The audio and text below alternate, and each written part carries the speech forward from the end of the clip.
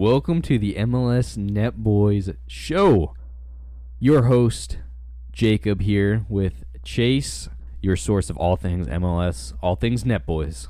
And all things Pan American Games 2023. That's right, it wasn't a bit. We're diving into it this week. Decision Day, I'm diving into the Pan American Games held in Santiago, Chile, starting 2 days ago.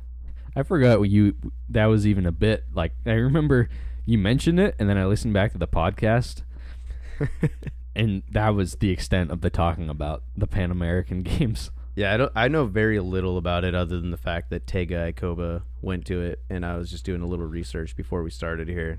Yeah, it's like a weird regional Olympics thing that I don't think anybody cares about, but it's kind of cool, and I wanted to at least recognize it a little bit.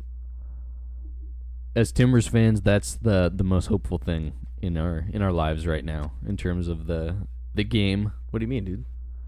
I don't know. I didn't watch, actually. I was listening to that podcast as well, and I just looked it up because I was trying to remember. This is episode 36, by the way. I couldn't remember. I had to look it up.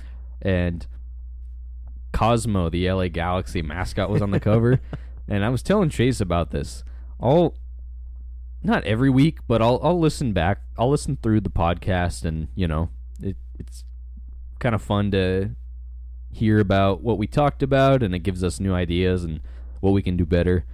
There's always some weird thing Chase does that makes me laugh, and I'll be in front of other people, and I gotta stop listening and just exit the room. When we were talking about Cosmo, just the LA Galaxy mascot messing with you, and how he would be annoying in an escape room or a situation, and you went that was so funny because he doesn't make noise. I don't know what that came from, but it described him well. That's exactly the sound that you would expect from Cosmo. If you were to ever see that person, that mascot, and picture it as a real thing, that's the sound it would make. Oh man. Anyways, I don't even want to talk about this week in MLS. Let's just start our blind drafts again. Let's just go back to that. Something a little more fun. No, we thought it'd be fun to start off with the regular season's come to a close, obviously, and the table is locked in. The playoff bracket is set. We want to go over our regular season predictions, both the table we predicted and then also some of the regular season awards. And there's some interesting things here. I think there's a lot of misses, but some hits on here as well, I think. A lot of misses for sure. I'm trying to see if we got any teams nailed on in their exact position. I don't think we did. Neither of us, huh? I'm trying to see. I got New England in 5th, actually. So I was spot on. We both had New England in 5th. Go us. But no, we kind of tallied it up before we started. In a Western Conference, I think you had 6 of the teams that made playoffs correct, not necessarily positioning wise, and I had 5 of the teams correct in the Western Conference that made playoffs. My bottom 5 in the league, I was just so far off on for Western Conference. I had St. Louis dead last, which we both did, really far off. I had Vancouver in 13th, they were in 6th. I had Houston down in 12th, and SKC in Minnesota. That was actually pretty spot on going into the end of the season. Those two guys in 10th and 11th fighting it out. Yeah, another one I just was looking at it. I got Nashville in 7th place. Bang on the money. So, what's funny is I think we both, one of our biggest misses besides St. Louis is we both had Austin pretty high. I had Austin finishing top of the West. You had them in 2nd place. I think that's a rough one. Those are definitely both, in the Western Conference at least, our biggest miss. I also had Portland finishing 3rd. I had the homer glasses on, I won't lie. I mean, on paper, I don't know. Looking back now, it feels really stupid, but I was fairly close on FC Dallas. I had them at 6th. They were in 7th. San Jose in 9th. Or I had them in 7th. They ended up 9th. So, I mean, we were fairly close. Western or Eastern Conference, I think we did a little bit better on. We both had Philly, Cincy at the top. Philly not so high up there. I had Orlando finishing 3rd, which is funny with how much crap I've been giving them this past couple weeks. You have them ahead of Columbus, actually. Yeah. And, hey, that's where second and third, I had them as third and fourth, so not bad. It is funny because you gravitate towards Columbus for whatever reason. I'm a big Orlando guy for whatever reason. We don't have any personal connections there at all, but my second, third, and fourth place teams go Cincy, Orlando, Columbus. That's the first, second, and third team in that order. So if I would have just bumped those teams up one and dropped Philly down, I would have been bang on the money there. I think your other biggest miss I'm seeing right now is Toronto in third place. Oh yeah, like I meant, we talked about this a couple weeks ago. It felt like they were primed to go. 2022, they didn't make the playoffs, but they just signed Insigne and Bernardeschi. They didn't look terrible. They looked like good additions, and they shored up the back line. They brought in an experienced coach, and then, man, we both had Miami making it in 8th place, and that was before we even knew Messi was on the team. That's a rough. That was pretty close, actually. We both had New York Red Bulls missing the playoffs, which we should have known better since it's their 14th consecutive season making the playoffs now. That's one of the big stories. At the death. Yeah, that was a nuts game. I'm happy. One thing I'm happy with, like you said, the East, fairly straightforward. I think we both got 7 out of the 9 playoff teams correct in the East. The West is a different story, not as correct, but I got Houston, Kansas City, and San Jose. 3 teams that were not great last year, and I got them all making the playoffs, and they did. So I remember when we started this podcast, I was big on San Jose. I was big on Houston. SKC, I don't really remember what I said, but I was not big on SKC or Houston. San Jose I've always been a fan of. I'm a big San Jose believer, purely because of one player and one player only, Tommy Thompson. I was going to say, you weren't a believer for San Jose when we did our mascot draft. You put Crazy George in Q at dead last. I like Crazy George from a distance. I would not want to be trapped in a room with him while he just bangs a drum over my head. But it's kind of interesting looking back at our predictions. It'll be fun, I think, going into next season, having kind of ironed out, the first season, all the little bugs that we've had and whatnot. It'll be fun going into next year. What's a quick storyline from this table and looking how the regular season ended? I'm curious to see St. Louis next year. I don't personally see them going super far in the playoffs. I mean, which is a dumb bet considering the season, but I want to see next year how they're doing, how figured out they'll be if they regress. I think St. Louis is an interesting one. I think the obvious one that is going to have all the eyes on it is Miami. I saw an article today that apparently Tata Martino told Joseph Martinez he's not returning to the team next year. And Suarez is in their plans. Luis Suarez is supposedly joining Miami. But to me, I think some of the more interesting ones is like Houston. They've been red hot. They won the Open Cup, and it looks like they're not going to be able to hold on to Coco Carrasquilla. He's probably going to be gone, and that just kind of kills their midfield. Also, I mean, if they don't get a ton of penalties, then Amin Bassi's stats are going to look pretty terrible because that guy's his goals he's scored 9 penalties this year, and everybody's hailing him as this great goal scorer. Kind of doesn't really do anything. And then when you kind of look at some of the other teams that didn't make playoffs, Austin, how they're going to bounce back next year, that'll be interesting. Minnesota, first time looking for a new coach since they've joined MLS. I don't know. There's a lot of really interesting storylines to follow. That was a good crunch. Jacob's wife just brought him a grilled cheese, and he took a bite away from the mic, but Panini. The panini. Fancy grilled cheese. With meat in it. That's true. But I mean, there's so many teams that are going to be really fun to watch in the off season. But I think going into next year, I don't know, man. There's so many fun storylines. I think St. Louis, you hit it dead on the money. That'll be a fun one. Orlando, if they don't manage to keep a hold of Oscar Pereja, what is their team going to look like next year? Because I don't think they've signed him to a new contract yet. Yeah. DC for me is a big one. Montreal. That's a dead club, dude. I DC feel like they stands for dead club.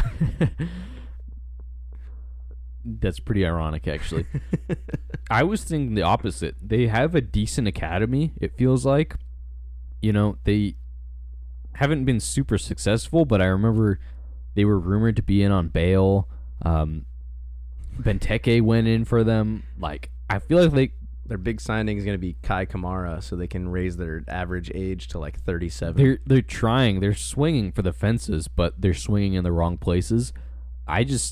This club should be a dynasty club, right? This should be a club that's competing. For me, Montreal is curious because connection there with DC. Hernan Losada came in, didn't seem like the most convincing hire, and narrowly missed out on the playoffs. Yeah. Do they spend big? I don't know. That's what I'm looking forward to. Toronto as well. I mean, seems like they're going through a rebuild. How does Charlotte build on the success they've had this year, their first ever playoff berth? Do they double down and they continue to build up, kind of like how Cincinnati did after their first playoff berth, or do they just fall back into the wooden spoon race? That'll be a curious one as well. Last one of those, New York Red Bulls is interesting to me. Very close to missing the playoffs, and we'll talk about it more at the death. I have one more that I'm going to make a bold prediction right now. FC Dallas is going to sell Jesus Ferreira in the offseason, and they are going to miss the playoffs next year.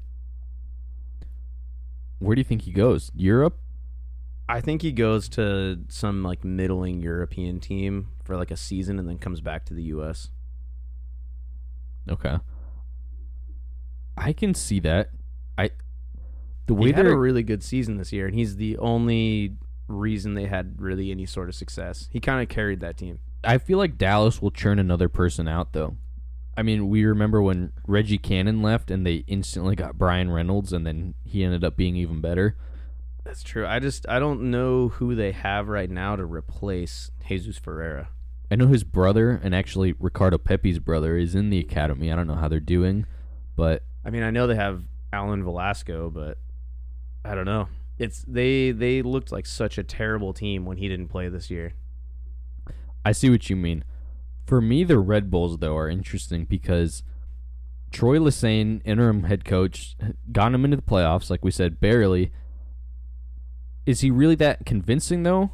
He was solid in the USL, but it hasn't really translated over.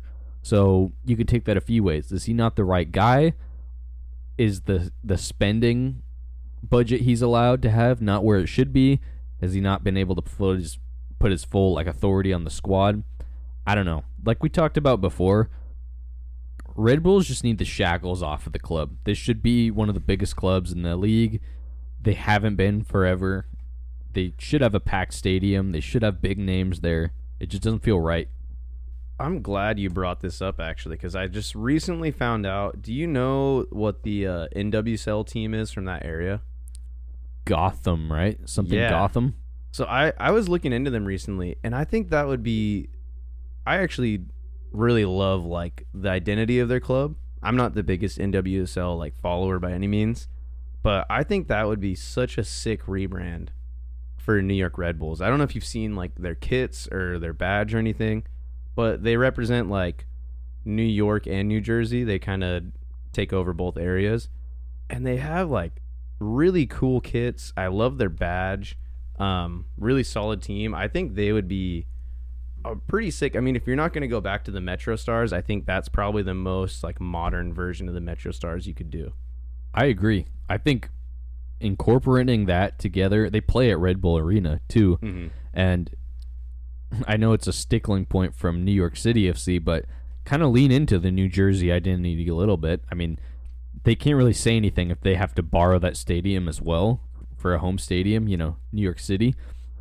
And yeah, wouldn't that be great? Just that weird superhero aesthetic, big city, buildings. It kind of Metro fits, Stars. Yeah, if they went with Gotham FC or something like that, that's just so.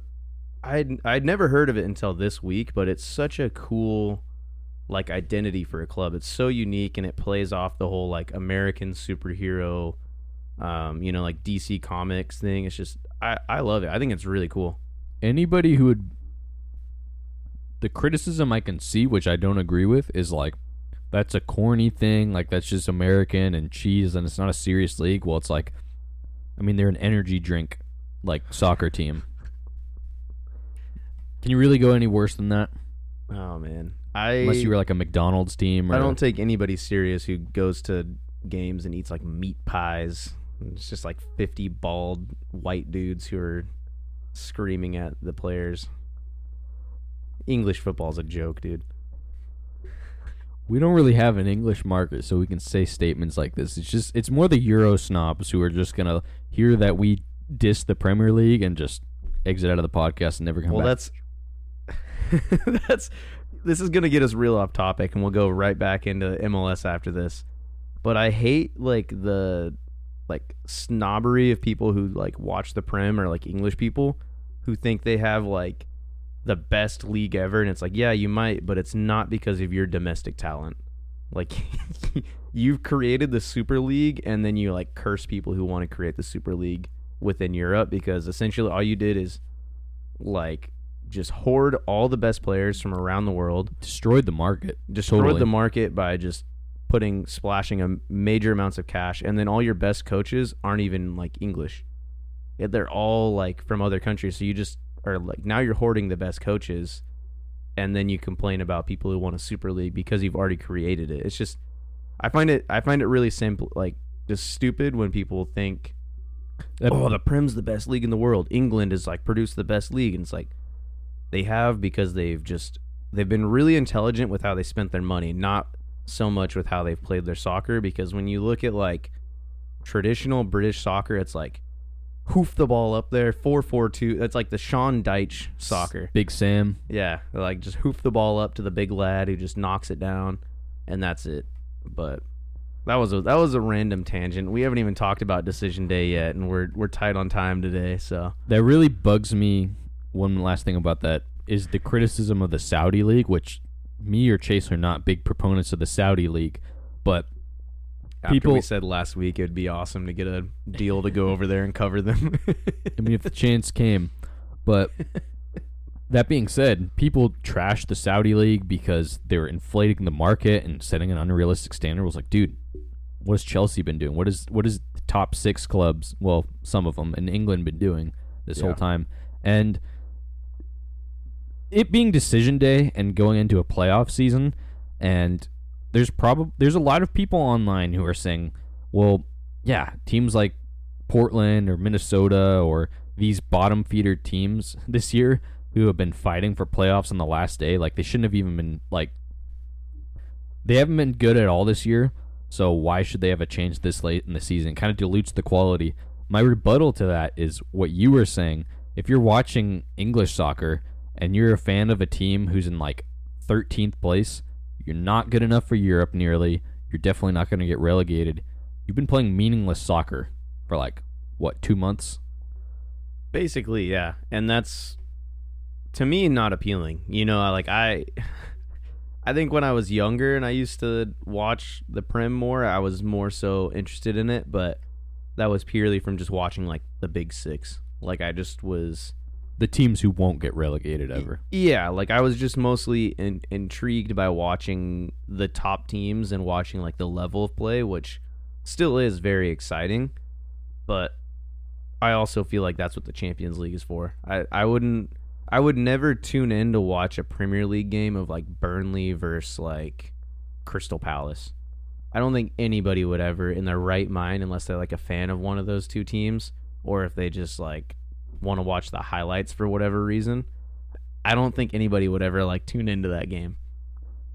I know some people who would actually, but I know what you're saying. It's just funny to me because, yeah, even we talked about our club Timbers 2 years in a row have been bounced on the last day of the season from the playoffs, which means in the regular season, every week they played, they had something to play for and a chance to win a trophy, whereas that's not really the case in these other leagues. Well, and it leads to these narratives where you see it in the Premier League now where, like, only the top 2 or 3 teams can say this, but at the very end of the season, they can look back at, like, tight games and they could say, oh, if we would have, like, if that goal would have been allowed or if this would have happened, we could be the champions. Versus you have so many teams in the league now that, like Timbers, like Montreal, a lot of these teams that are right around the edge that not just the very last game of the season, but they could look back and they could be like, if we would have just like won this game or if we would have had like better last 10-minute defending, we could have been in the playoffs and we could be pushing for the title right now. And for me, that's one of the reasons why I like MLS. They do things like that, and it makes a lot of people say, okay, well, then the regular season's obsolete. I mean, not really. I mean, if your team has something to play for the entire year, minus a Colorado or a Toronto. I find it more exciting. I think what really shifted my view is I started like viewing soccer as a product of entertainment that is being provided to me, and it's a lot more entertaining week on week versus when you look at the Premier League, it's more entertaining for the top few teams that are playing, depending on who they're playing. Like, it's not entertaining for me to watch Man City thrash like Burnley or some like, bottom 3 team like 7-0. That's not entertaining. Versus in MLS where these teams have something to fight for and there's no games that mean nothing. It's very exciting. But providing a case for the best league in the world. Yes, sir. Hey, we're fighting battles in our own personal lives with this, defending the integrity of MLS. You'd love to see it. Anyway, shall we dive in? Big tangent there. To this week's games, because there was a lot of them, and they had some implications. Shall we cover the personal awards first? We could run through those real quick. We have those pulled up, what we'd picked? I got them pulled up.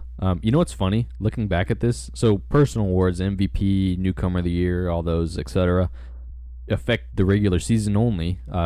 Obviously, so playoffs aren't factored. So now that the regular season is over, we can go over this. Dude, we didn't do Golden Boot on here. Who won the Golden Boot this year? Denny Bouanga.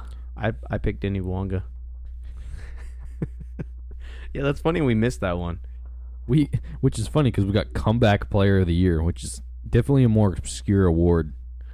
Yeah, that one was a tough one to pick for as well, but I'll just start us off with the first one here, and I think you nailed it. I think you nailed it with your pick. For MVP, you went with Lucho Acosta. I ended up going with Brenner, for the sake of some sort of difference there. I think it's funny we both picked guys from Cincy because we knew they were going to have a good season, but we didn't pick Cincy to top Philly in the table for whatever reason. Really interesting, yeah. But, yeah, I mean, Lucho Acosta looks like he's absolutely wrapped up the award. I think he has the most goal contributions within the league, and when you look at him playing on the best team in the league and far and above the best player on that team, kind of hard to overlook that. You have anything to say about that before we? Yeah, it's interesting. I didn't even really think about the fact that we both picked Cincy players and didn't pick Cincy to win. Yeah, and I don't know. You're a Columbus guy, so you're crossing that bridge of the rivalry. You should have picked well, good thing you didn't pick a Zelarayan, actually, because he would have left, but I guess you picked it anyway, so. I think Cucho has a good shout at MVP from Columbus. I mean, if you were to pick somebody other than Lucho, like, take Lucho out of the equation, who do you think is, like, next up for MVP this year? It's a tough call. Maybe Bouanga, personally. I mean, he's had a lot of games where he'll score a hat trick or a brace. It hasn't been as consistent, remember? He started out lights out, but... And I don't think he's the one, like, X factor for LAFC so much as, like, Lucho Acosta kind of is for Cincy. I think Brian White? I think Cucho has a really good shout for Columbus because he's scored a boatload of goals for them, and he's been a huge, huge factor for them. Yep. So for MVP, I said Lucho Costa. You said Brenner. Feeling pretty good there myself. Newcomer of the year, I said Stipe Buke, and you said Evander. That's How tough. would you rate each of those years? I think Buke especially explosive, exciting, fun player. Definitely not the best newcomer in the league, I wouldn't say. Yeah, I wouldn't. I would agree with that, and then I'd say Evander. Just he had his moments, but it's funny. I don't know if you've ever heard like from the extra time guys. They'll say like the David Goss theorem of like a player who didn't perform to like his full potential, but is going to be good his second year. I think Evander's going to fall into that. I could see that with Stipe Buke too. Betting into that team. He's been good this year. I think next year he'll get more minutes and he'll probably be even better.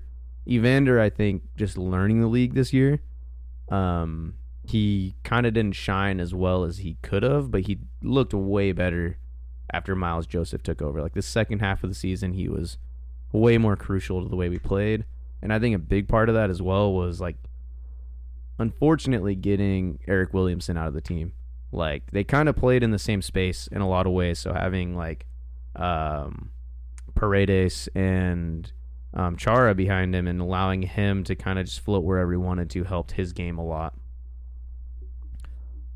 That's well said. I think for this one, the clear answer who's going to win this is Yakumakis from Atlanta. Almost was definitely in that Golden Boot race, actually. Was pretty close. So I think he's definitely the runaway option for this. And if he wouldn't have been injured for like a quarter of the season, he probably would have absolutely ran away with the Golden Boot race. You're right. Defender of the year, I went with Jacob Glesnes. You went with Jack Elliott. Two Philly boys. I remember talking about this in the old studio we had before we upgraded. And I don't. Who do you think would top one of those guys? Because I don't think it's going to be either of them. Philly hasn't been convincing enough defensively. I don't think so either. Usually in these cases, I feel like, since he's been really good defensively, so I feel like it's going to be somebody from them, maybe a Mosquera. Matt Miazga. I could see Matt Miazga winning it because he's the voice of their back line. He's the leadership as well. So I could see him. I think. Go ahead. I'd say Robert Jansen from Orlando. Quiet season for him, yeah. I was thinking another Cincy guy, but Alvaro Barreal, he's had a good year too, like offensive production-wise, and he's nominated. I feel like MLS does this. Whenever there's some kind of spotlight from outside of America, outside of the U.S. soccer circles, they always like hone in on that and kind of get the most publicity and recognition out there for their player. And Barreal getting looked at by the national team, scouted by Ajax, Puskas Award winner. I feel like they would give him this award because it'd be another thing on his resume that they could sell him off for. Kind of like really obscure example, a little more classic MLS from our day. 2013 Rookie of the Year was between two solid rookie fullbacks, DeAndre Yedlin and Andrew Farrell. And there was people saying that year that Farrell was a little more like of a safer fullback option to have, whereas Yedlin was starting to get looks with the national team. I don't know if he was actually yet, but he was on a lot more people's radars, and then he went to the World Cup and then moved abroad. And that was another thing he could have on his accolade that was like a notice for clubs abroad on. That's my weird MLS headquarters theory behind it.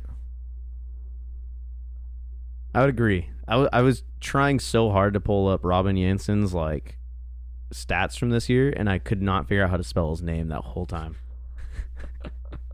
Dude, I'm a big Robin Jansen guy. When I moved to Toronto FC and FM, he was like my first signing, actually. So I think he has a good shout because he's not only been a part of like a really successful Orlando team, and he's been there for a long time, but he's also like one of the best passers in the league as a defender. I mean, when you compare his numbers to other defenders, he's top, 10%-ish or something. He has really good pass accuracy. He's got an 85% pass completion rate. For a center back, that's really solid. And to be a part of a defense that's only conceded 39 goals, same as Cincinnati. Really, really solid case for him. But you know what's funny? what's that? So MLS has an article on their website. It's Joseph Lowry, and he's like predicting and kind of saying the favorites for each of these end of season awards.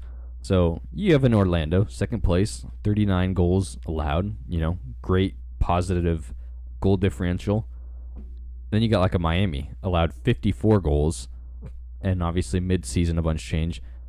This Joseph Lowry, the journalist for MLS.com, he put as an honorable mention who he thinks should win it. He put Matt Miazga. He said Kamal Miller could win Defender of the Year. Like, dude, that's what I don't like. That's a stupid take. That's a stupid take from a stupid person right there.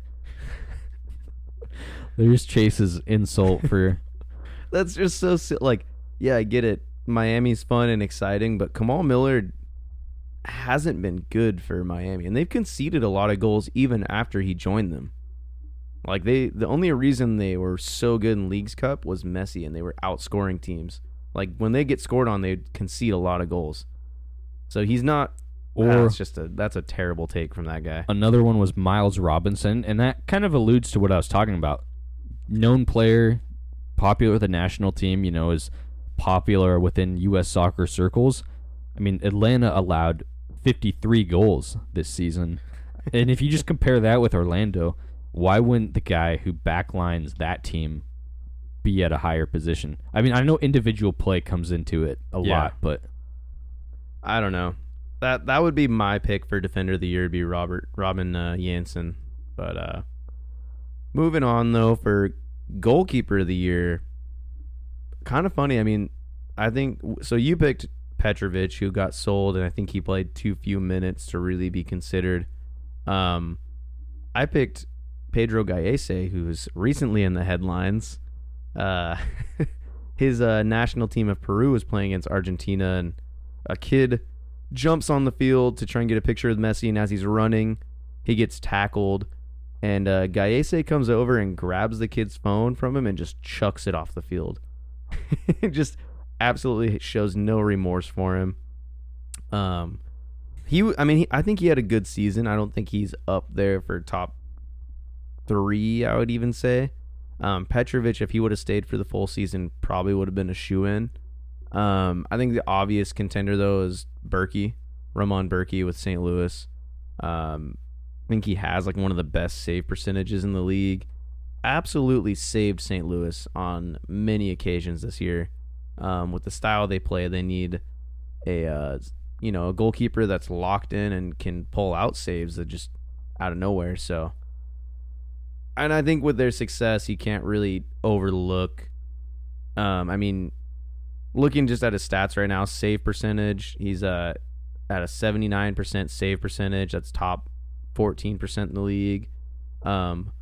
Post expected goals or assist save percentage. It's kind of a weird stat, but essentially it's when the expected goals are so high that he shouldn't be saving that. He's in the top 9% of the league.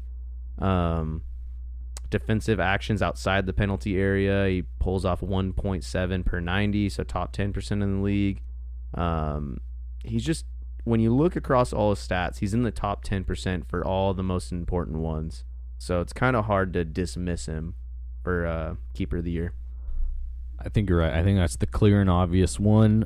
Before we advance, though, I was looking at Barreal before I get called a casual, going back to our last one. He's been playing like on the left side, on like a 3-5-2. So certain places have him listed as more of a midfielder. I know Arias is definitely considered a fullback on the other side. So it's weird because I feel like you never see outside backs get picked for Defender of the Year, even though they technically are defenders. But if you open it up to them, I feel like you can almost include like defensive midfielders at that point. And I would pick Nwobodo from Cincy at that point because he's been amazing for them defensively. But the next Diego Chara, without a doubt. Petrovic, though, really good. Who you mentioned I picked for Goalkeeper of the Year, obviously he transferred out. Should that guy be starting for Chelsea? Did you see that Robert Sanchez howler against Arsenal the other day? He might get his chance. I think I said this when he got his, signed by Chelsea. I think he'll get a chance. I don't think Sanchez is that great of a goalie. So I think Petrovic might get a shot there. Even the Mickey Mouse goalkeeper, though. Works part-time at McDonald's. Moving on, we got Coach of the Year. Jacob went with Pat Noonan, who I think has a great shout at the award.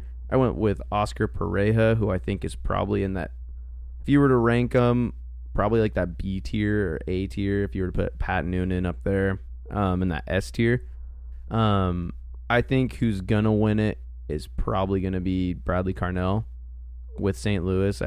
Just the narrative around their team this year, it's kind of hard to overlook everything he did. I personally feel like Pat Noonan deserves it. I think he did more work, and I think he had a harder job ahead of him, especially with how strong the Eastern Conference is. You know what's interesting to me is I agree with everything you said. I went Pat Noonan, and yeah, I think Carnell should get it personally. Last year, however, since he was that first year they turned it around and made the playoffs and won a game, Pat Noonan didn't win it last year. I was thinking he did. It went to Jim Curtin last year, and that just is dumb to me because once again, it feels like MLS is like overinflating their own product because Philly didn't win. They didn't win anything. Yeah. They lost the Shield. They lost in Champions League. They lost the MLS Cup. But the counterpoint to that is they were there, and Cincy wasn't there at all last year. They turned around a bad team, but they didn't win anything. I agree. They were there, but if you're basing it off of that, why wouldn't you give it to Cherundolo from LAFC? Because he actually won. That was the thing. A lot of people said Cherundolo deserved it over Jim Curtin. And it just doesn't make sense because Philly last year before were very close to MLS Cup, whereas LAFC the year before weren't. Yeah. I don't know. I think the people who vote on these... It's Noah Beck and a bunch of just random people. I think there's a lot of recency bias that goes into it for people. I'm just trying to... This makes no sense because there isn't. I'm just trying to play it by their own logic because I don't see the consistency with these. And it's hard because it's completely subjective. There's no... The only thing you can really measure it by is trophies, and I think they try and stray away from that because it'd be boring if you just picked players and coaches from the teams that won trophies. But yeah, I think Bradley Carnell probably has the best shout this year. I think he has a good shout at it, but I think Pat Noonan deserves it from... It's hard because if you base it just off this year, yeah, he had an amazing season, but if you base it off his whole time as head coach of Cincy and what he's done to that whole club, I think he absolutely deserves it.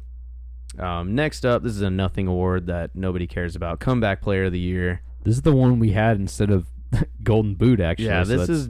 I don't know why, because it's just such a weird, obscure award that I don't fully understand the parameters of. Like, I know it can kind of apply to guys who were, like, injured and came back and had a good season. I don't know. You picked João Paulo, who's come back, hasn't really been the same João Paulo. I picked Miles Robinson, came back. He was all right. I couldn't name you another player that would even be considered for this award. Yeah, and you know the funny thing is I'm looking again at this article where Joseph Lowry from MLSsoccer.com awards these. He's got Miles Robinson winning this. And he does like one pick for each thing and then gives a couple honorable mentions. So he's got Robin Jansen as another one, Keaton Parks and Alan Pulido, which I think are all decent picks. Miles Robinson's played a ton this year, 2,000 plus minutes. He's been solid, but this whole overall list, he's got all these end-of-season awards. He's picked 3 Atlanta players, Yakumakis, Thiago Almada, and Miles Robinson. Atlanta didn't have that great of a year. They're 6th place. Seems a little biased, if you ask me. That's what I'm saying. Atlanta's a big club in MLS, and it feels like they're just throwing these things on. So they know Almada's going to leave. And they can say one more thing. It's like, oh, he was the reigning MLS Young Player of the Year. So that's another way our name gets mentioned. I'm just a tinfoil hat guy, but I don't think Miles Robinson is the best comeback player of the year. I think this one specifically, I think he's got a good shout for it. But Robin Jansen, maybe. I mean, Alan Pulido missed most of last season, and he was in the Golden Boot race. I think that's a much more better one. I think, yeah, I would agree. Alan Pulido has a good shout at it. I'm trying to look at the list of nominees they have for comeback player of the year. So, looking down the list, Brad Guzan, I don't think he has a chance. Robin Janssen is on the list. Felipe Mora, good shout. Jonathan Osorio, Keaton Parks, João Paulo, Alan Pulido, Miles Robinson's there, Brad Smith, Ashley Westwood, Bobby Wood. There really isn't any better options, I think, than Miles Robinson. Alan Pulido, I think, has a really good shout. I don't know. I mean, personally, I don't know the exact qualifications. I mean, they're supposed to show improved performance. You could pick anybody from St. Louis that got picked up from another team. Giacchini, Adeniran, like any of those guys that got picked up from other teams, they could be on this list. Yeah, if I recall right, reading the qualification for it, it was kind of subjective. So they had to. It's a player who's overcome a severe injury and or adversity, and as a result missed a significant portion of the 2022 season. For me, it's got to be Pulido. I would say Pulido, but you could also say everybody on St. Louis missed half of last season because none of them played. Yeah, I don't know. That's an interesting one for me. Yeah, I would say Alan Pulido is a solid shout, but I don't know. That's just such a nothing award for me that I don't really think anybody actually cares about. That's like one of those things that you give to like a team like when they've already missed out on playoffs and they get to post it on their like social media or something. Congratulations to Felipe Mora for winning. That's the guy who should be nominated. He is nominated. He's on the list of nominees. Okay. And he deserves it because he missed like the last two seasons. He kind of helped turn our team around actually when he came back this year. Moving on to the last award, we have Young Player of the Year. You went with Alan Velasco, who I think is a much better shout than mine of Juan Mascara from the Timbers. Oh, man. It's just Juan Mascara showed so much promise, but I think he's a bright mid. We'll get to the game, but he's a really good defender. Or he's a really good young prospect. I think he just wasn't used very well by Gio Savarese. I think he could have been used a lot better. See, I was reading an interesting thing, and offensively, he's pretty good. I mean, he hasn't had like a ton of like offensive output in terms of goals and assists, but he's pretty involved in attacks and watching. And we passed the eye test, and somebody brought this up on Twitter. When the Timbers, throughout this run before they crashed out of playoffs, were winning games, when Eric Miller started, their defense was a lot more calm and persistent because they had pretty much a stay-at-home fullback on that side. And when you have two fullbacks who are pushing up and down constantly and they're not sliding over to cover, they're just getting exposed. Yeah. Yeah, I don't even think he's on the list of nominees actually. When you look at it, but he is on the list of nominees. But who do you think outside of our shouts? I think the clear and obvious one is probably Thiago Almada. He's actually still eligible. He's just barely eligible. And to your point of like he's going to be leaving the league, they need to give him some award. So I think he's the clear and obvious. But if we were to pick like a real one that's not Thiago Almada because he's just absolutely insane, who do you think? There's a lot of good options. I could kind of read some names off the list if you want. Yeah, I'm gonna need to hear him actually. So we got Mateus Bogusz from LAFC. You got Chris Brady, who had an amazing season for Chicago. Noel Buck, who is so lights out with New England that even the England national team is trying to get him called up. Cade Cowell, who just runs. Benjamin Kremashki, who I think is a really strong prospect. Facundo Farias. Kind of silly because He joined halfway through the season. You got Aziel Jackson with St. Louis, Ted Pietro with DC, Diego Luna, who you would let your daughter date, Jack McGlynn with Philly, Duncan McGuire, who's barely at the cutoff, won't be old enough next year. He'll be too old. Aiden Morris with Columbus, Yerson Mosquera with Cincy. I was thinking Mosquera would be a good one. Who else? Obviously, Almada's got it. John Tolkien. I don't know if he's nominated. John but Tolkien's on there. Caleb Wiley as well. Pedro Vite. I don't want to give it another Atlanta player some award that they don't really deserve. I think Almada earned this one. If not him, I'd say maybe John Tolkien. What about Darren Yappy, dude? Show Colorado. Show them a little bit of love, you know? But, yeah, I don't know. Thiago Almada is the obvious winner, but it's fun to highlight some of these other guys in the seasons they've had. Like Ted Pietro, I think, is a super talented player that won't get any real recognition until he leaves DC, because DC is so bad. You're right. Running back the list, here's who I think should have gotten it.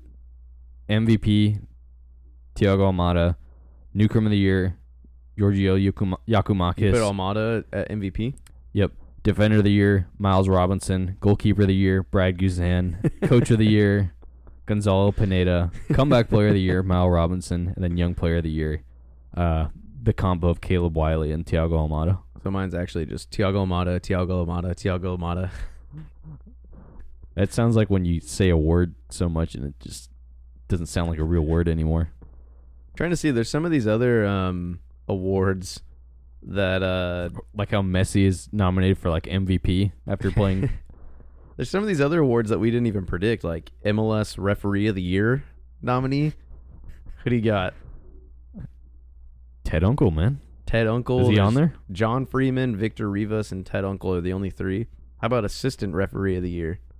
Dude, that's a good one. I'm going with Ian McKay. Dude, not Cam Blanchard. Dude, what about the big one? The Audi Goals Drives Progress Impact Award. I was just about to say that one because it's so... I'm seeing names on this list. I didn't even know we're in the league still. Steven Betashore. So this award recognizes players who demonstrate excellence in driving progress in their communities. Josh Yarrow. I forgot he was in the league. Victor Ulloa from Miami. I remember him at Dallas.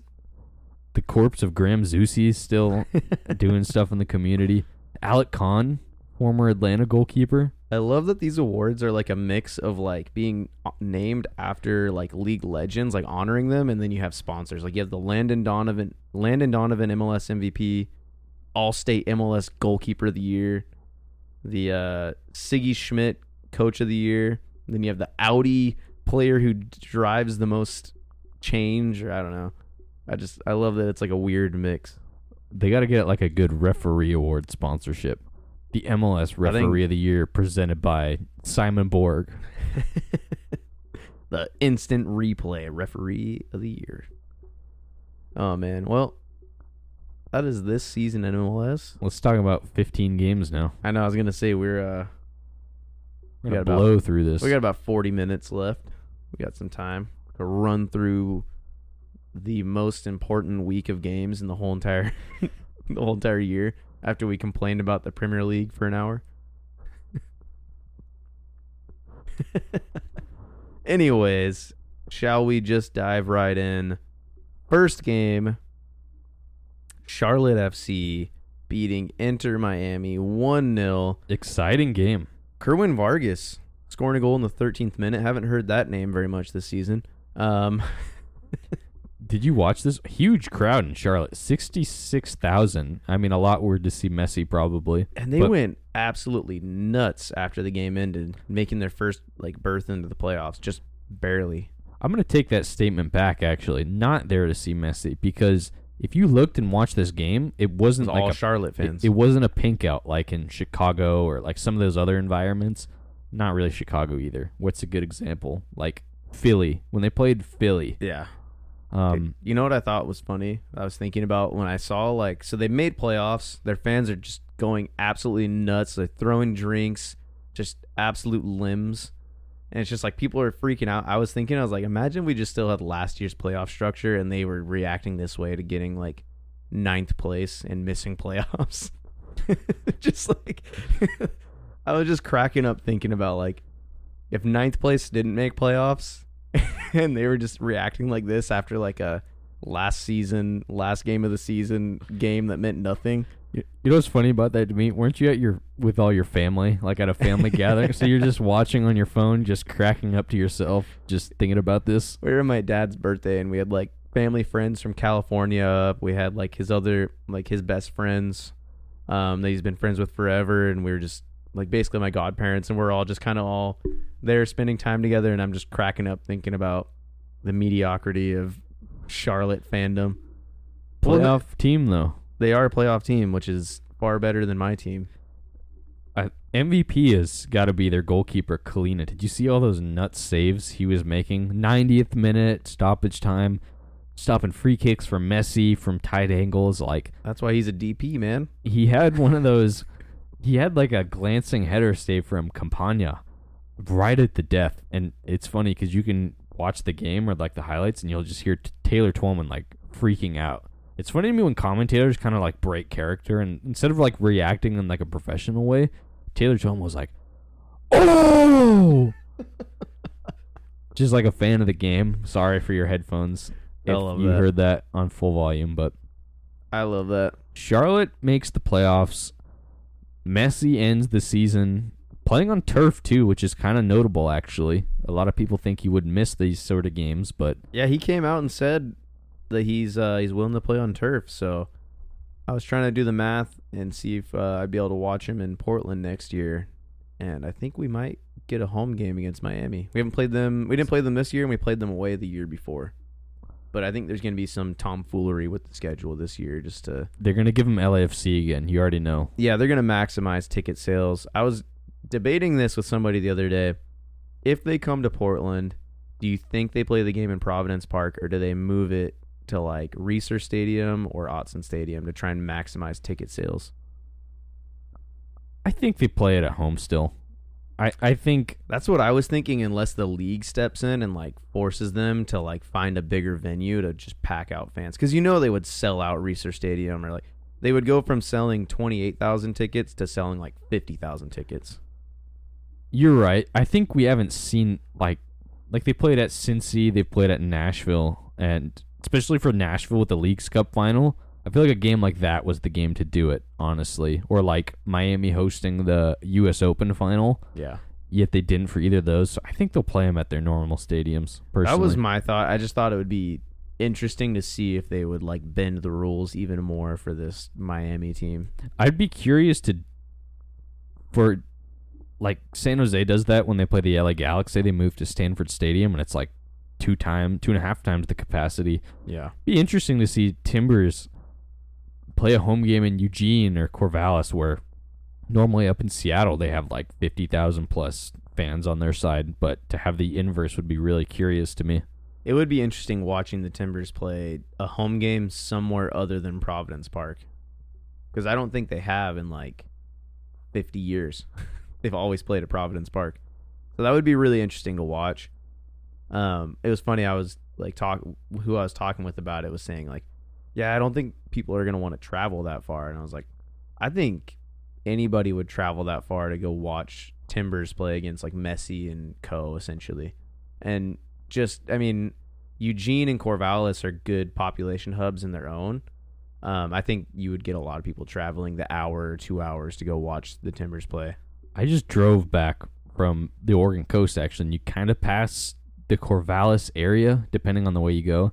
Picturing Messi being in that part of like world. Corvallis, Oregon. Imagine that. Yeah, that's really funny to think about. Like, I've thought about it in the past when like Frank Lampard and like David Villa and those guys came to the league and they were like in Portland, or like when Bayern Munich came and they're in Portland. It's just weird to think about like these global superstars that are like very well recognized, and then to think of like Messi, who's like the greatest soccer player of all time behind Julian Gressel, and is just so well known around the world. In the same state as our friend Ben. Just to think, like, imagine him just riding on his team bus through Corvallis, and it's just a bunch of frat dudes. Like, it's just that's so funny to think about. But anyways, we got sidetracked yet again. Charlotte going to the playoffs. That was our first game, our first game of coverage.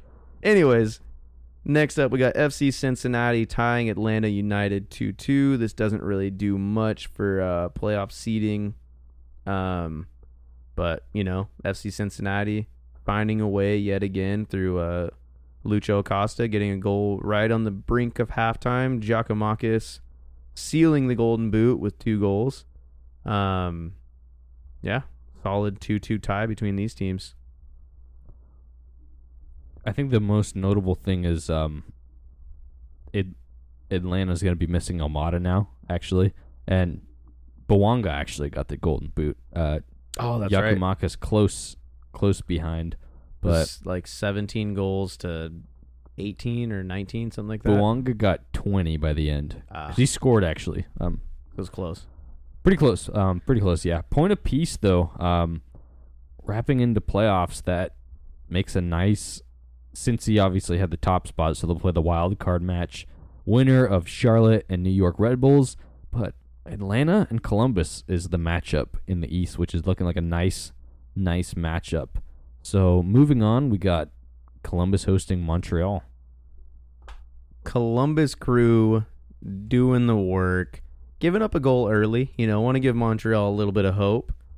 And then the 2 stars, Cucho Hernandez, Darlington Nagbe, both bagging goals to win 2-1 against Montreal. Montreal is absolutely horrible on the road. If they would have gone into the playoffs, like squeaked in, they would have been easily a first-round exit.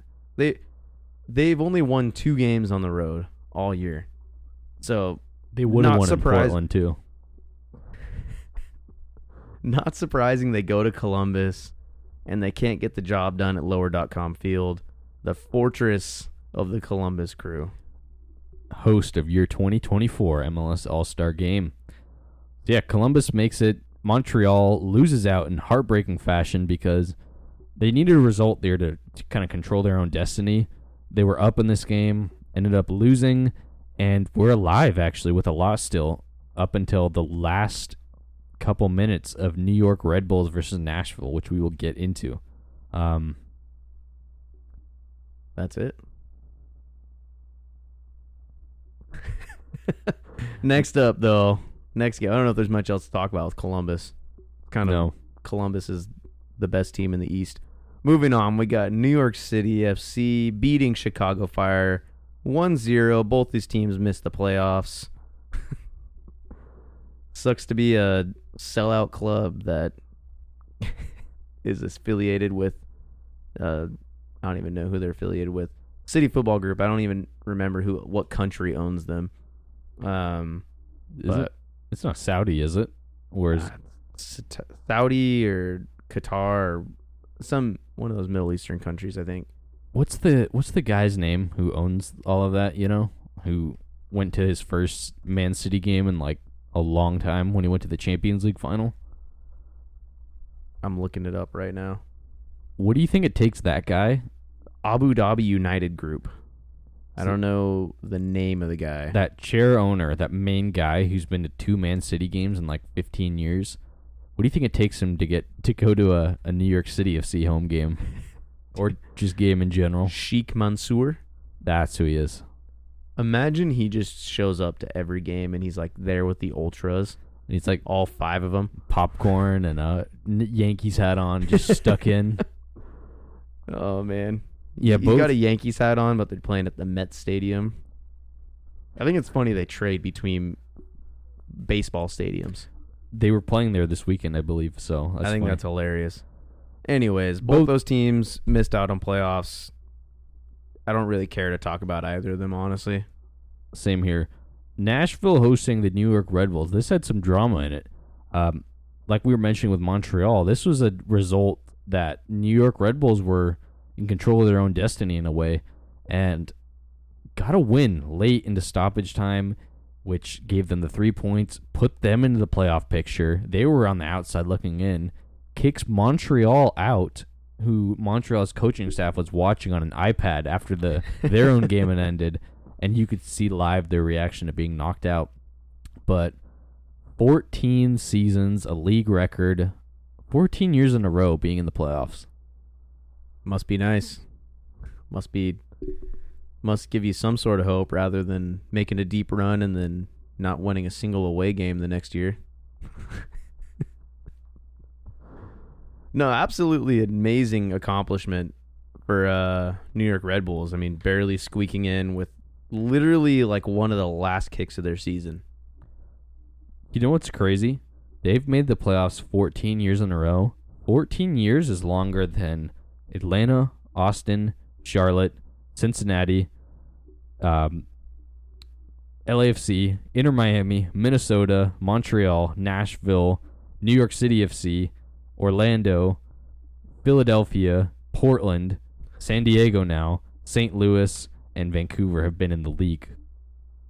How many more cups have they won than those teams? 0. 3 shields, actually. You know, what would you take? Would you take that, or would you take the Timbers' record of 3 MLS Cups in a shorter time frame and 1 MLS Cup win, and barely missing out on a supporter shield to the New York Red Bulls? I would take the cup. I would too. You know, I was thinking about that recently. The Timbers were like extremely close to winning a supporter shield, and the New York Red Bulls squeezed it away from us like last day of the season, right? It was 2013. Thierry Henry won the shield for them at home against the Chicago Fire. That's some lore for you. 5-2 win. The only other time... 4. It was like some weird high-scoring game. It was like 5... Yeah, 5-2, I think. That was a deep pull from us. Moving on, though. I mean, do you have anything else to say about New York? Gotham FC? No. We should just start referring them as Gotham FC. See if we can get a change going. Isn't that the women's team name, though? Yeah, dude. So we're talking about the top of the show, man. But, no, I know, but they would just have the same exact name? How would you spin it? How would you change it? That's like DC. What's like a Marvel city? Because Gotham's Batman, right? Yeah. For me... Superman's home planet. Krypton? Is that Krypton FC. Dude, it's gotta be Metro Stars for me, because they work together. If you were to kind of brand it together, they could be like sister clubs. But if they're gonna ditch this is off topic, but if they're gonna ditch the Red Bull Monic, I don't know why Monic isn't a word. I meant gimmick. They gotta go Metro Stars. I looked up a list of towns from comic books, and Gotham was there. I don't recognize any of these other ones. There's Dingberg. That sounds like something Brian Schmetzer would call the Timbers, dude. That's such a good old man insult. You Dingberg. Oh, sorry, I didn't know I was talking to the mayor of Dingberg. Oh, there's Gooseville, Gotham City, Hoot and Holler. All these sound like Brian Schmetzer, just little quips. Junktown. Oh, man. Clow. Kryptonopolis. That's a good one. Oh, my goodness. How do you even pronounce that? Anyways. A little bit off base here. Yeah, I think Gotham FC, just marry them together, kind of like you have in Europe. It's just like Arsenal women's, Arsenal men's, one super club. Oh, man. New England Revolution hosting the Philadelphia Union. Another matchup where it's the decision day matchup that's going to carry into playoffs. So New England wins 2-1 over Philly. It was the Gustavo Bo show. And Carranza gets Philly up 1-0. Gustavo Bo gets a brace. One of them was a PK. But, I mean, it's funny. We did our bracket. Both of us took Philly over New England. Here, though, Gustavo Bo is such a roller coaster of a player anymore. I don't think he's going to carry that into the playoffs. He seems like a like some random MLS team's gonna buy him, like a Kansas City or like a Houston or Rapids. Some team like that's gonna buy him, and he's gonna be like mid-level. DC United, I can see getting a player like this. I would feel so bad for Gustavo Bo if he went to DC United. Well, I mean, he was at a successful team, and then they blew up the whole coach and roster, and yeah, not really the roster, I guess, but Timbers, pick him up. He could be the Nias Goda replacement. Yeah, New England Revolution, Philly. It's going to be interesting because this is essentially like a 4-game series now, because next time they play, we'll be in that first round of playoffs, so it's going to be a 3-game series. So they're about to play each other 4 times in a row. Starting to feel like it's LAFC versus Philly, where they just play nonstop. So you're right, and I don't know. I have my own feelings about that, but it'll be interesting. It'll be interesting to watch. Toronto FC hosting Orlando City, and Orlando wins 2-0. Getting dunked on. Big Duncan McGuire is heating up, scoring some bangers. But the big news is around the general. Michael Bradley has announced his retirement. Didn't really give anybody much time to plan a whole lot. Honestly, he announced this 4 days ago, in between our last episode, so we couldn't even. If you were him, would you retire after this season, having gone so poorly, or would you try and go somewhere else to get one last good season in before you leave? I mean, I think it's pretty clear he's lost a step. I mean, if I was him, I wish I would take a lesser contract, be on a minimum year, because he talks about openly, he loves the game. And Sasa Kleshin was talking about this on the MLS 360 show and saying a lot of players have the wrong mentality where it's this isn't just work. I got to go and play soccer for a living, right? It's enjoyable every time I do it, even if I lose. And Bradley had that mentality. So I feel if I was in his shoes, I would play on a min contract or something, help my team open up some space, and kind of regress into more of a substitute bench, kind of like a player coach role almost, and kind of ease out. Because, even in this last game, he got destroyed this year. It's tough because that does sound appealing, but also it's with Toronto. So, and maybe he sees the writing on the wall. I don't think Toronto is going to get that much better that quick. So maybe he sees the writing on the wall and he's like, I'm just going to get out of here, and he's going to pull a Landon Donovan and then come out of retirement to play indoor soccer and then go to Mexico. Play in the Canadian Premier League instead. But it's not like he can get a move anywhere in MLS, because I think that would just kill his reputation with Toronto. You think so? I think unless he went to Montreal, it would be. I don't know. I think right now where he stands, Toronto, they should build a statue of him. He's probably their most important player, I'd say, in their history besides Giovinco, but he's had a longer tenure at the club than Giovinco. 6 years after him, yeah. So a year before. So I think he deserves he deserves a statue or something for that club. Definitely agree. But I think he's at the point where he probably realizes Toronto's not getting much better, and if he were to just kind of stay on the books, even if it was a min contract, how enjoyable is that really gonna be? I think it's more for the leadership aspect, honestly. And that's true, but Toronto's kind of well documented of just being in absolute disarray. Their locker room is just in shambles, and do you really want to I know it is still not a real job, but going into a locker room that's kind of split and divided and toxic, do you want to be there every day, or would you rather retire and go and enjoy your family while you're still pretty young? Time for Jonathan Osorio to fill those boots. Fill those boots, step up to the plate, get those Italians in line, man. Just whip them into shape. But from one eliminated team to another, we got the Colorado Rapids losing to RSL 1-0. We didn't even talk about that game, actually. We should go back. Orlando and Toronto. You have anything else to say about that before we move on? I mean, no.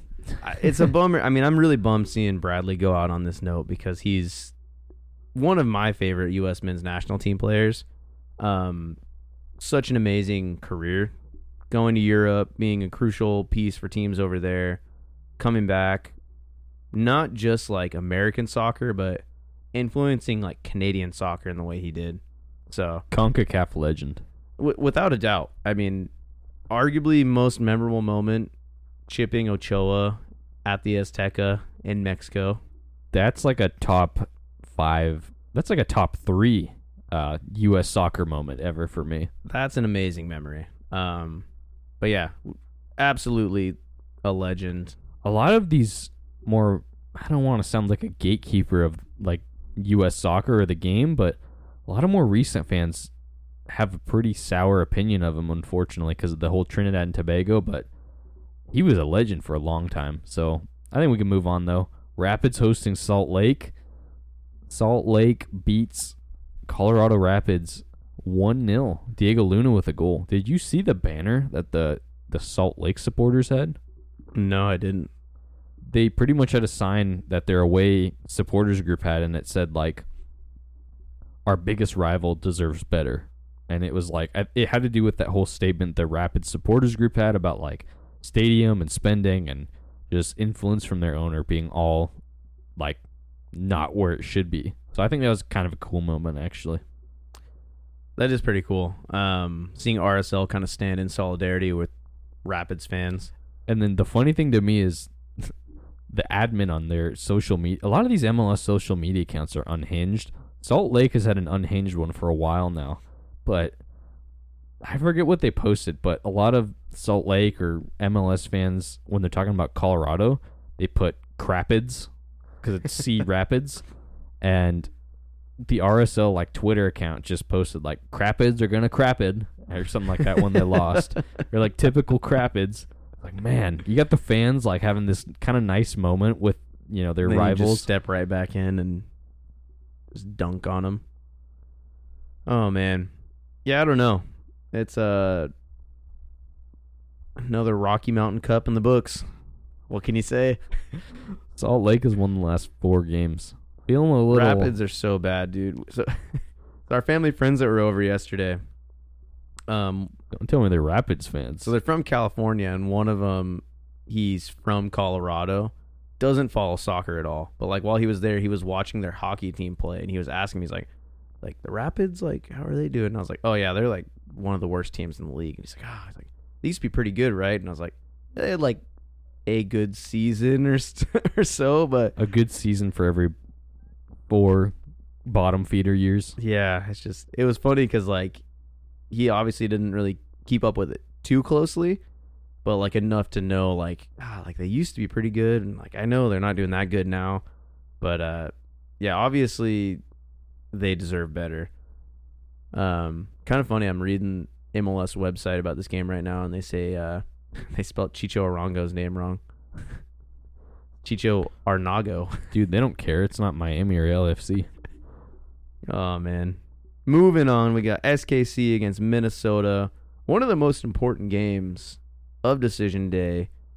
And SKC just puts the beat down on Minnesota. 3-1. They go up 3-0 in the 78th minute. Michael Boxall gets a consolation goal in the 82nd. Kind of seems similar to the Timbers game. It seems like some similar fate. Kansas City making the playoffs after getting 3 points.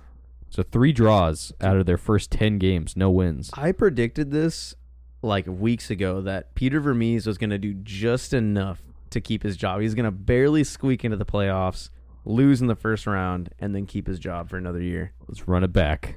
I don't remember what episode it was, but it was like a few weeks ago we were talking about it. We talked about this because you said we talked about how he'd be talking to his wife in the morning over a cup of coffee, like, you know, I got one more season in me. And, you know, there was some hostile fan opinion. I think there still are. I think a lot of fans are ready for a new era there.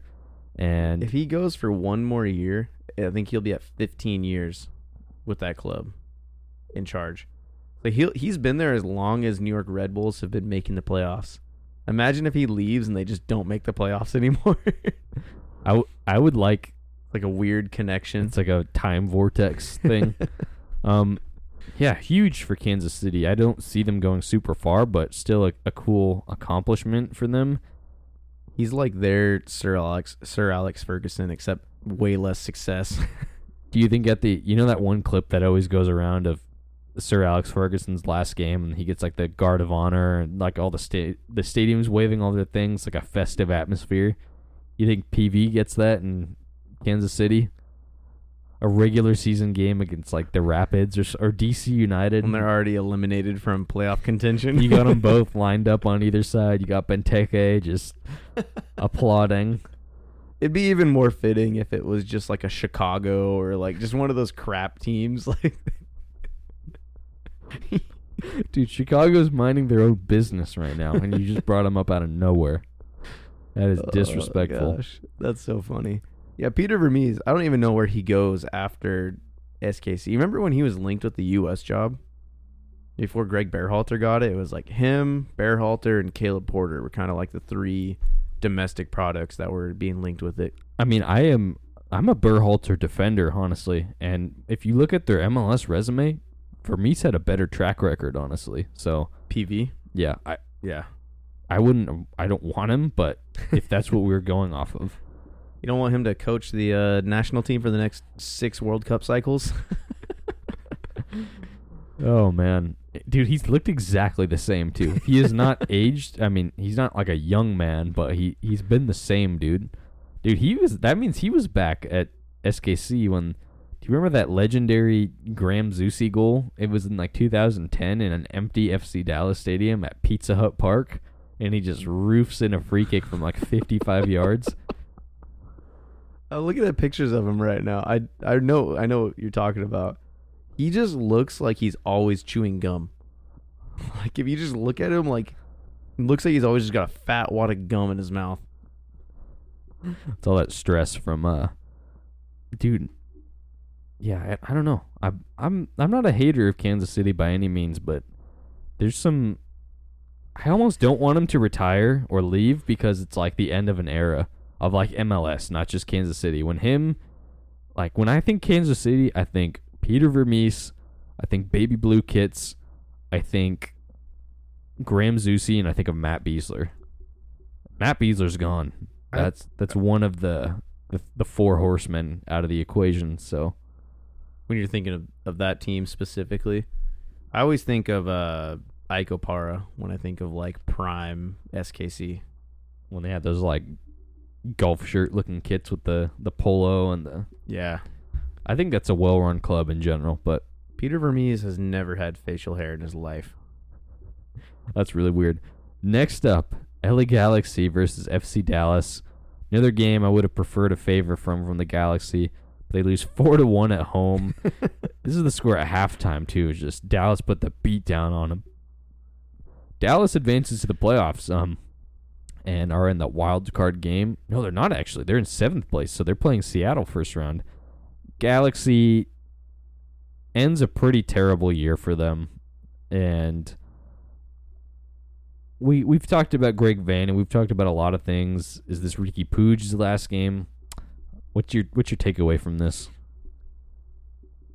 I don't know. I mean, Ricky Puig, I don't think he should stay with LA Galaxy if he were smart. I want him to stay in the league. I don't think LA Galaxy is going to get better very soon. I think best case scenario, they squeak into the playoffs next year, unless they have some insane offseason. I don't know. FC Dallas, though, looking good. LA Galaxy, they have a lot of work to do. I think it's almost like a relief for them to finally have an end to their season, so they don't have to worry about anything. They can just start finally developing their squad. There's just a lot on this roster that I mean, it was a more rotated squad. They were already eliminated, but Jonathan Bond, not really that convincing as a goalkeeper.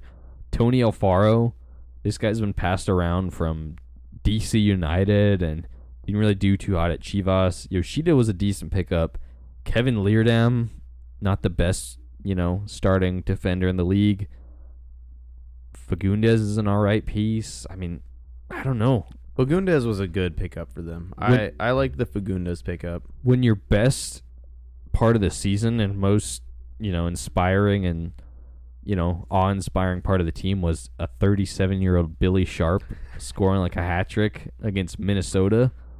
Like, it's rough. That's a rough look. It's rough. And, I mean, you could say the same about some of these eliminated teams. I'm really curious to see the off-season for LA Galaxy specifically, because like we talked about, they're a big club. Like, they should have big name. They should be successful. They should have a packed stadium. There's no reason for them to be a bottom feeder team. Absolutely. Just super disappointing, and I feel for their fans. Speaking of disappointing, Portland Timbers, our beloved squad, hosted Houston Dynamo. Decision day matchup, and needed a point out of the last two games for Portland to make the playoffs. They lose the last two, and they lose the last game of the season 3-1, 2 years in a row. Miss out on the playoffs. What are we doing? What are we doing? I was so primed to go on like a Taylor Twellman rant about this team, because it's just a joke, man. Griffin Dorsey was the Grim Reaper in this game. How many times are the Timbers going to make these random MLS? Just random, like both times we played Houston. First it was like Corey Baird. We just let him do the freaking crab dance on us, and then we get Brad Smith scoring bangers on us. And then we let Griffin Dorsey like just put in a very well placed header, but like absolutely uncontested. For the first goal, and then we just looked like we were absolutely like shell shocked after that. We looked like a JV team, just the way our midfield got. It was rough, destroyed by. It was pretty brutal to watch. Only positive is Timbers get to just focus solely on like the head coach search and the roster build now, which it's so tough because. I might be a little biased as a Timbers fan. I feel like the roster hasn't been in a terrible place for the past few seasons, other than the need of like a lights out center back. But every year we just underperform so badly. And I definitely agree. You look at the MLS Cup roster Portland had a few years back. There's a lot of the same players on this list, and I don't think we should be winning a trophy every year, but we should be making playoffs. We shouldn't be depending on a San Jose Austin game in the last few minutes to decide if we go to the playoffs. It's not good enough. There's been a lot of injuries and stuff. I think we can both agree Miles Joseph won't become the head coach with the way it imploded the last few weeks. Do you think he stays on the staff if he's not the guy, or? I think if he doesn't get it, I think he leaves, and I don't fault him for that.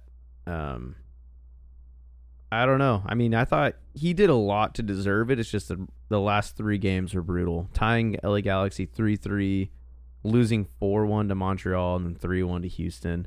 Houston is excusable. They're probably one of the best teams in the league right now.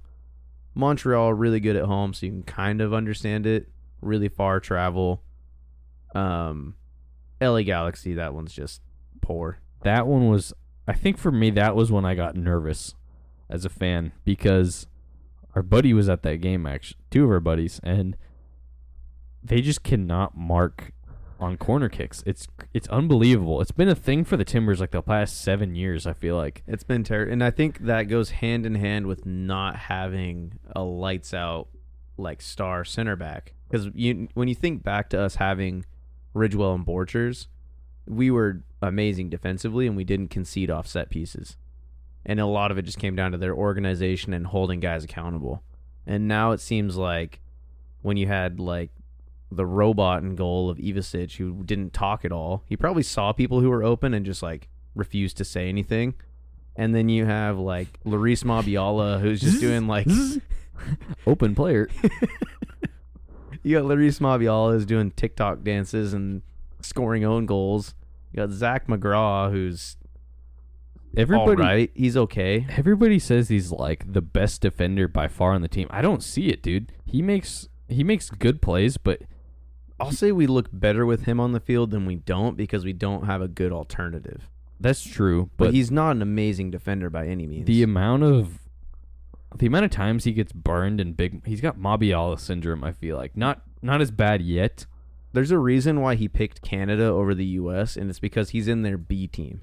Like, he's their B team center back versus like he's not anywhere near the potential of getting anywhere like near the US team. So like he chose Canada because he's not at the quality. I don't think has the quality to be a star MLS center back. I don't know. And then you have Mabiala, like I already said, and then Zuparic, who's okay. I don't think he's amazing. I think he's slow. Araujo, who's not really done anything yet. We haven't really seen much. And then Eric Miller. No, that's not bad, actually. You bring that one up. It's like, okay, I see what you're working with. No, I think Portland... I think we just got to do a back four of all center backs and not worry about having overlapping outside backs and just see what happens. Center backs, just play like we're in Liga MX. Have 4 defenders that stay and just a D mid ahead of them. You just keep 5 guys in your half the whole time, the other 5 in the other half.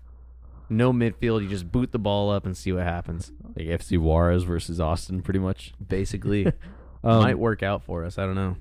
New starting goalkeeper who's not like a number 2 somewhere else that wins the job and does okay. New goalkeeper, new center back, a real right back, I think. I love Mosquera, but he's just a liability. Would you rather have Bravo or Mosquera on the field if you had to do one or the other? I think Mosquera is better going forward than Bravo. You're definitely right, but I don't know. That's tricky because Bravo's first couple of years, he felt like he would do the same thing, but instead of just leaving a guy unmarked, he would just like hack him in the box for like a free penalty kick. So I also think Mosquera is pretty young, and I would rather build his stock and sell him on. That's the thing. I can see Bravo sticking around for like a career here, whereas Mosquera I could see us selling and getting some money for. Especially if we develop him as a winger rather than an outside back, I think you'd get more money. I'd love to see a 3-5-2 with either of them, but I feel like the problem is then you have 3 crap center backs on the field all at once rather than just 2. If we get one, a better one, I don't know, you can really captain it and shore it up. Maybe next year is the year Chara regresses, though. We don't know. That's never going to happen. And in the 3-5-2, I feel like Evander would either be doing too much defensive capabilities, or when he's a number 10, he doesn't. You could do 2 D mids behind him and have him float beneath 2 strikers.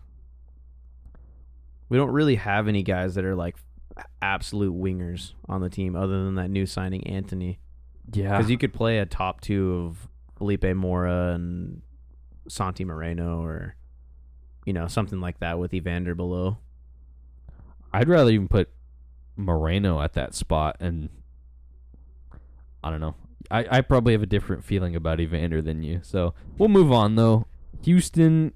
I'm looking at free agents that the Timbers could pick up this next season. How would you feel if we picked up Jonathan Mensah from San Jose? Is he really a free agent? He just went over to San Jose. MLS says top free agents for 2024. You got Kellen Acosta, Gustavo Bo, Stefan Fry, Julian Gressel, surprisingly. Kai Kamara, Lodero, Jonathan Mensah. Lodero would be hilarious just for the banter. Darlington Nagbe. Dude, if Caleb Porter comes back, you already know Nagbe would be on that first plane back to Portland. If I was the Timbers, I would be absolutely calling Jonathan Mensah. You got Diego Palacios from LAFC. He's a free agent. He's a left back, but still more depth. We don't really have a backup left back. Miles Robinson, free agent. Seems more like he's geared for a move away. Kai Wagner's leaving. Carlos Vela's a free agent. Diego Rubio. A lot of big names out there, but I think Jonathan Mensah is a solid shout. Timbers should pick up. I would absolutely love that. However, I don't think it's going to happen. Wouldn't surprise me if when he went to San Jose, they kind of had like a gentleman's agreement or something like that. I know I've heard a lot of similar. That happens in the NBA a lot. Timbers are going to go to Paraguayan Premier League and pick up some guy. Some South American guy, or like some guy who played like a year or two in Turkey in the top flight. Anyway, I don't want to talk about that anymore. San Jose hosted Austin. It was a 1-1 draw, and San Jose squeaks into the playoffs after, a few years of disaster. First year in the Luchi Gonzalez era, they're in a wild card spot. So I think it's a great accomplishment. They started out lights out. This last 10 weeks, however, they pretty much only draw games. So I'm not too convinced they'll go on a big run, but I think a solid first year to build in the right direction, if that makes sense. And who other than Christian Espinoza to bag the goal for them in this game? He has been amazing for them this season. But is he as good as who's an Atlanta United equivalent winger? So I feel like he had a good shout for one of those end of season awards, but he's not going to be there because his team isn't high enough. But I mean, how many goals and assists did he get this year? I know he was up there. I think like a lot of other things, he cooled down a bit. Got 13 goals, 8 assists. That's a great year, though. So he contributed to like 60-some% of their total goals this year were a direct result of him.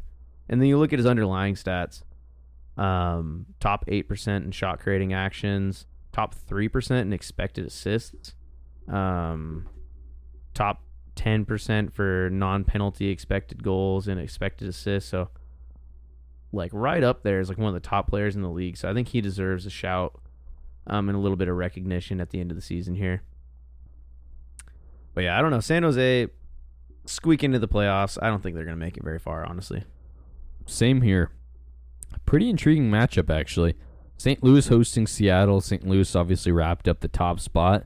Seattle clinches second, though, and a 2-0 away victory. Rusnak scores and a Tim Parker own goal.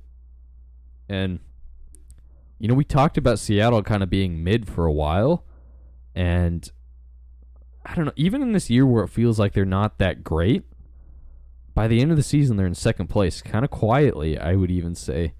And the formula seems pretty straightforward to me. When Rui Diaz was the starter or a Bear, things weren't happening. When Jordan Morris and Leo Chu are starting on Morris up top, Chu on the wing, now they have Roldanbach. Like, this is a good team. Yeah, I mean, it's like we talked about at the beginning of the season. They're a good team. They're just old. They're an old team. So it's like they're right at the end of an era. But yeah, I agree. I mean, when they start some of those guys up top that, are younger and a little bit hungrier and can kind of do the hard yards, they look a lot better. But I don't know. St. Louis seeming to kind of cool down a little bit towards the end of the season, of course. But solid result for Seattle to hold on to that second place spot, putting them into a good place where they can play against FC Dallas in the first round of the playoffs. Which means me and Chase are going to be FC Dallas supporters for this round of the playoffs. Let's go, Dallas. Come on, you boys and hoops. Anyway, last game, wrapping it up here. Vancouver hosting LAFC, a 1-1 draw. Ali Ahmed and Dennis Bouanga trade goals for each squad. I was really hoping for a more exciting game here because Vancouver didn't have really anything else to play for. They were kind of locked in where they were at. Not much was going to happen. They couldn't go down any further. I was really hoping Vancouver was just going to throw everything at them and just like try and rack up goals. But, 1-1 draw. Super exciting. Prediction game for us, actually, which we'll mention the other ones here, but I said LAFC winning 3-2. You said 2-1 LAFC.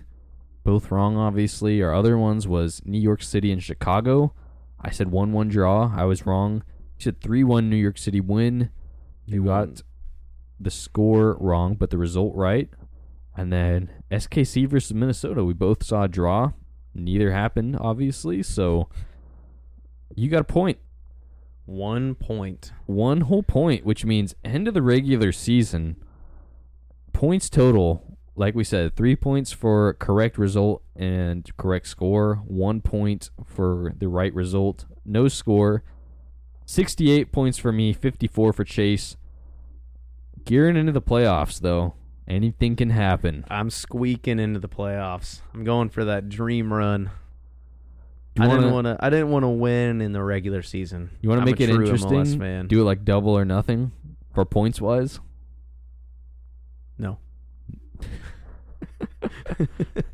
He's gonna say no, but watch, like, he'll actually just get a dream bracket or something like that and end up like crushing me if he would have done that. How about we do our MLS bracket, and if if we pick the team that wins, it's like plus 10 points. Like, we pick our bracket before the playoffs start. Say I pick Houston to win the whole thing, and Houston wins the whole thing, I get plus 10 points. And same with you for whatever team you pick. What about if I get MLS Assistant Referee of the Year correctly? Cam Blanchard. I'm going Ian McCackney or McCarthy or whatever his name was. Ian McKay or something like that. Anyways, it's going to wrap it up. Do you want to... We got a couple predictions for these midweek games we could run through real quick. The wild card ones. We got the wild card games coming up. Eastern Conference wild card game. We got the New York Red Bulls hosting Charlotte FC. Red Bull Arena goes pretty hard, actually, on a playoff atmosphere. These are probably like the two lowest opinion teams I have in the entire playoffs. Charlotte is riding a lot of momentum, I will say, but they're also away. I think 0-0 and Red Bulls win on penalties. That's very uneventful because I said 1-1 and Red Bulls win on penalties. Did you really? Yeah. Oh, you put them in there, didn't you? Yeah, I put 1-1 Red Bulls win on penalties. Yeah, I don't think this is going to be a very high scoring game. And I think, yeah, similar to what you said, I think it's going to end a tie. Red Bulls pull it out because of their crowd. SKC versus San Jose. SKC's hosting this game. We know what kind of atmosphere they can put together in a playoff until Sebastian Blanco just hushes the crowd. They're much more happy days. I wish we did this like something like this back then.